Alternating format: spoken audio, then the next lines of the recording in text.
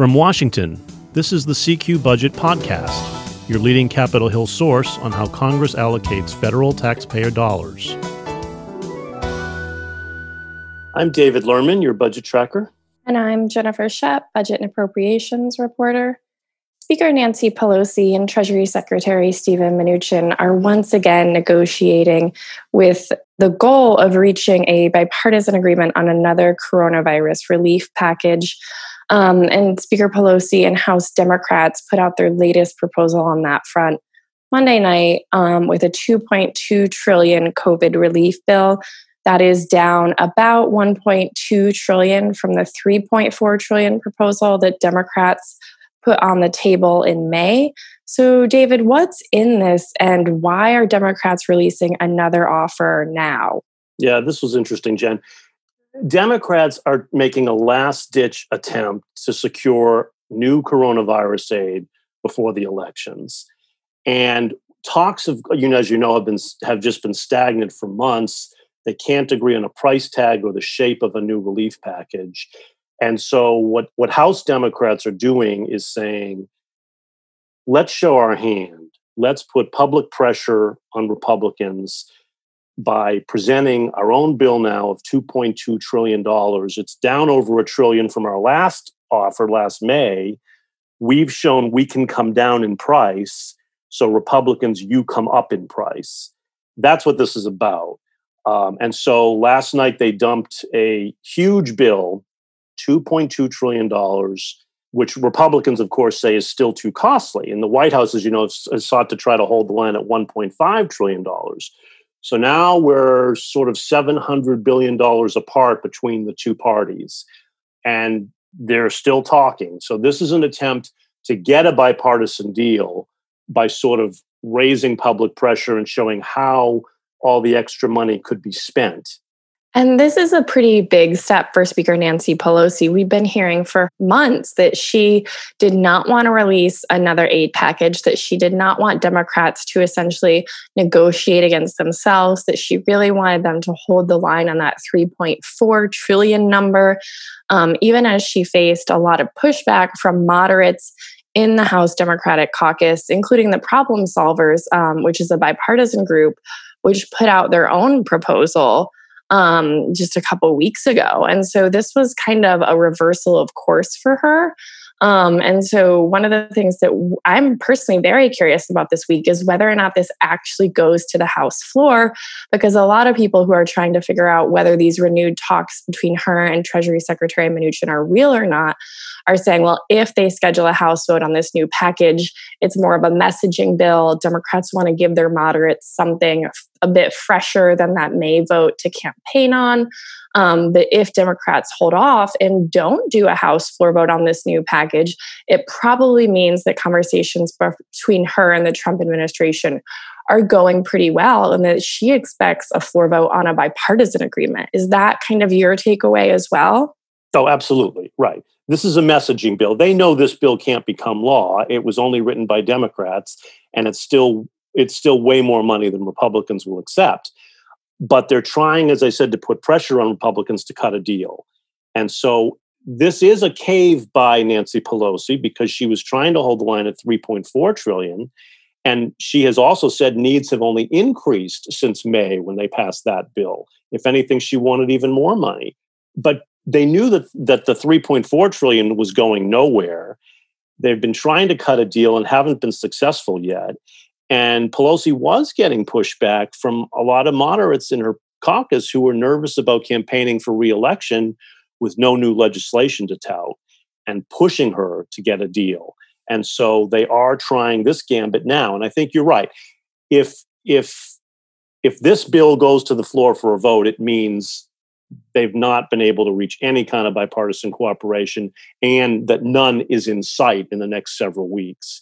And so what they have to do is hold a show vote on this bill to say, look, we tried. Here's all the aid we were trying to give you, but Republicans blocked us. And that's what the Democrats would go home and campaign over. If they don't put this on the floor, it means they may be very close to a bipartisan deal. And, they're in session only this week before they go home to campaign for re-election.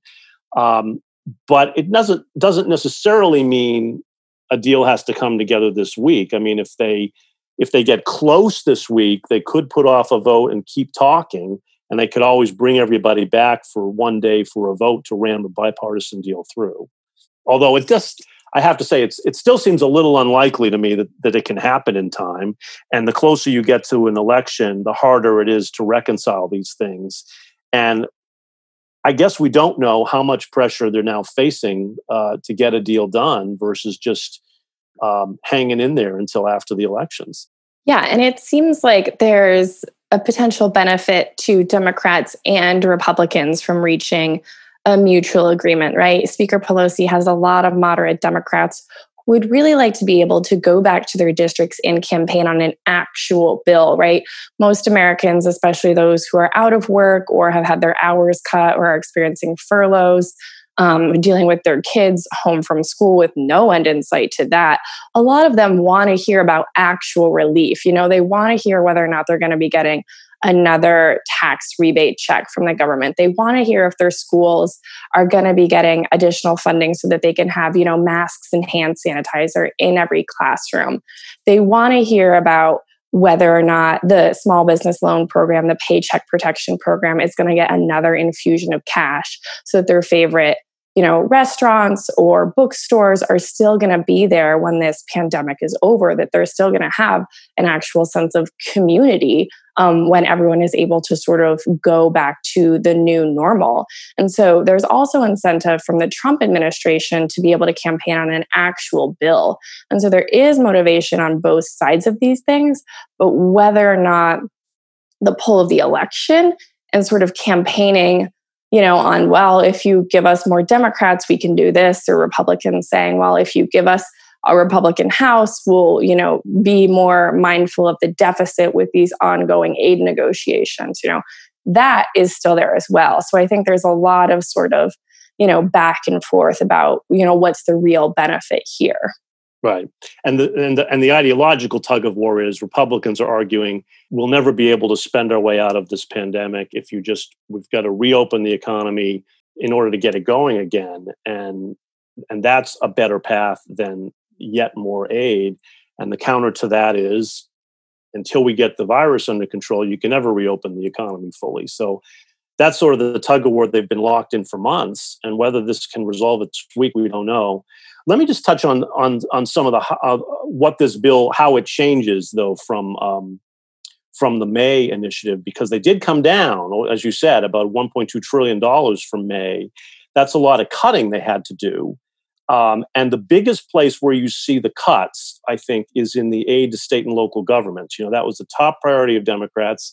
They said that state and local governments were facing mass furloughs and layoffs because of their revenue shortfalls from the economic shutdown if they don't get more aid. And Republicans have been very resistant to state and local aid. And they say they don't want to bail out poorly managed states. And so there was a real standoff there on state and local aid. Democrats here in their new bill did make a move toward compromise because they cut their request for that aid in roughly half. They initially wanted over $900 billion in state and local aid. Now it's $436 billion. So that's way down. Now, that's still a lot more, I'm sure, than Republicans want. But that's a significant concession, I would say, to save some money. And they made some other cuts, too. I mean, hospitals, healthcare providers, they got cut about $50 billion. Rental assistance for renters is down about $50 billion. They made some other trims, too. And at the same time, they increased some money. The biggest surprise to me in this new package, Jen, was the restaurants. Restaurants scored big in this.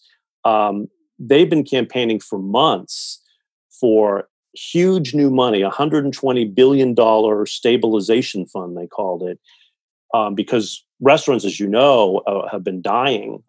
There's a lot of closures, and a lot of them are facing closure in the near future, they say, without more money. They say they need help yesterday.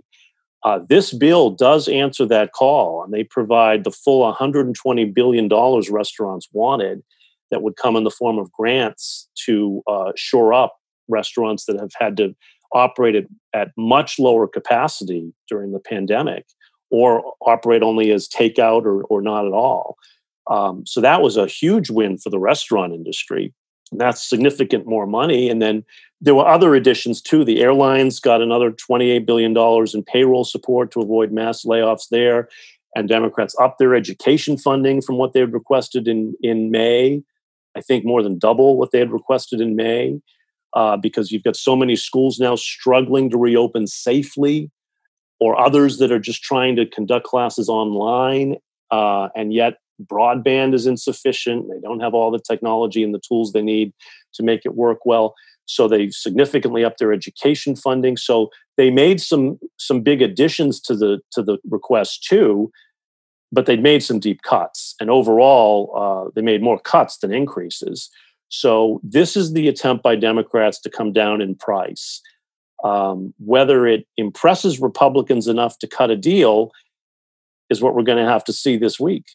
And one thing that we should point out that's not in this bill is liability protection for businesses and universities and all the other entities that Senate Majority Leader Mitch McConnell has been saying for months must be in any coronavirus relief bill that he puts on the Senate floor. And so that's one of the issues in negotiations between Speaker Pelosi and Treasury Secretary Mnuchin that is going to be really challenging to resolve, because we've heard from McConnell over and over and over again for months that there must be strong liability protections in this package. But in the two previous proposals that Senate Republicans released, the language on liability protections was way too sort of broad for Democrats. There are a lot of concerns from them that this would sort of insulate business owners or universities or other institutions that just don't really take proper precautions for their employees during this pandemic through providing, basic personal protective equipment like masks and hand sanitizer or hand washing stations. And so that's one of those issues where when these negotiations are going back and forth on spending bills, typically they do what we refer to as reaching an agreement in principle. And that's saying, okay, we sort of have the broad strokes of this. We know we're going to spend X dollars on education, Y dollars on state and local aid, Z dollars on healthcare. But negotiating this liability protection section, that's something they really almost have to be writing the legislative text on before they can agree on it, because it's going to be one of those issues that's really complex and has become sort of a central pivot in these, ongoing back and forth conversations. Yeah, no question that's going to be a big obstacle to a deal. It has been for months. McConnell has been very insistent on that. He says otherwise employers are going to face a slew of lawsuits as they reopen from all these workers claiming that they were made sick by coming to work. And Democrats have been just as adamant that workers deserve to have that protection and the right to sue if they're going to put themselves at risk to go back to work. And so, resolving that is definitely a key to cutting a deal. And there is no sign yet that we've seen, at least publicly, that they've agreed to anything on that front. That is a good point, and that could hold things up too. And keep in mind, McConnell's hope was to do a bare bones package. The last time Senate Republicans released their package, it amounted to $650 billion, which, it used to be considered big money in pre-pandemic times, but not anymore. And so $650 billion is just a bare bones package. And more than half the cost of that, was offset with some unspent money that they took away. So the net cost of it was something like $300 billion. So it was really pretty bare bones compared to what Democrats are pushing for. And while Democrats are sort of moving towards the middle with this proposal, their previous negotiating position was $3.4 trillion. Their new proposal is $2.2 trillion, They're sort of working towards that White House line of $1.5 trillion. When Senate Republicans released that sort of bare bones proposal, as you were saying, they were actually going in the opposite direction from the middle. Their previous proposal was somewhere in the 1 trillion range. And so, Speaker Pelosi and House Democrats seem to be, trying to work towards a bipartisan agreement. That Senate Republican bill that McConnell was able to put on the floor was actually going in the opposite direction. Yeah. So this is a make or break week here for a COVID aid deal. We're going to be watching it very closely for you. And before we go, Jen, we should just say that we also face a funding deadline tomorrow, Wednesday, as we tape here tomorrow, to avoid a government shutdown. Where do things stand with that?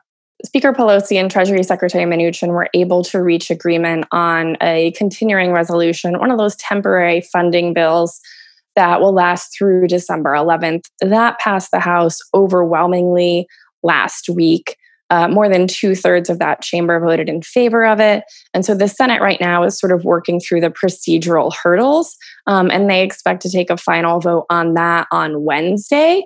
And as Congress is known to do, they are cutting it very close to the deadline with, current funding availability scheduled to run out at the end of the fiscal year, which is, essentially Wednesday night at midnight. And so nothing like waiting to the last minute to get their work to fund the entire United States government. Yep. Right. So we'll look forward to that on Wednesday. The Senate should overwhelmingly pass that. We expect President Trump to sign it. I don't see a reason he would hold it up, but of course, it is 2020. It know. is 2020, and he's a very mercurial president, and you can never quite be sure what he'll do when. But we do expect him to sign it and at least avoid a government shutdown right before the election. So we'll be watching that as well. That does it for us today. If you have any questions or comments about our podcast, we'd love to hear from you.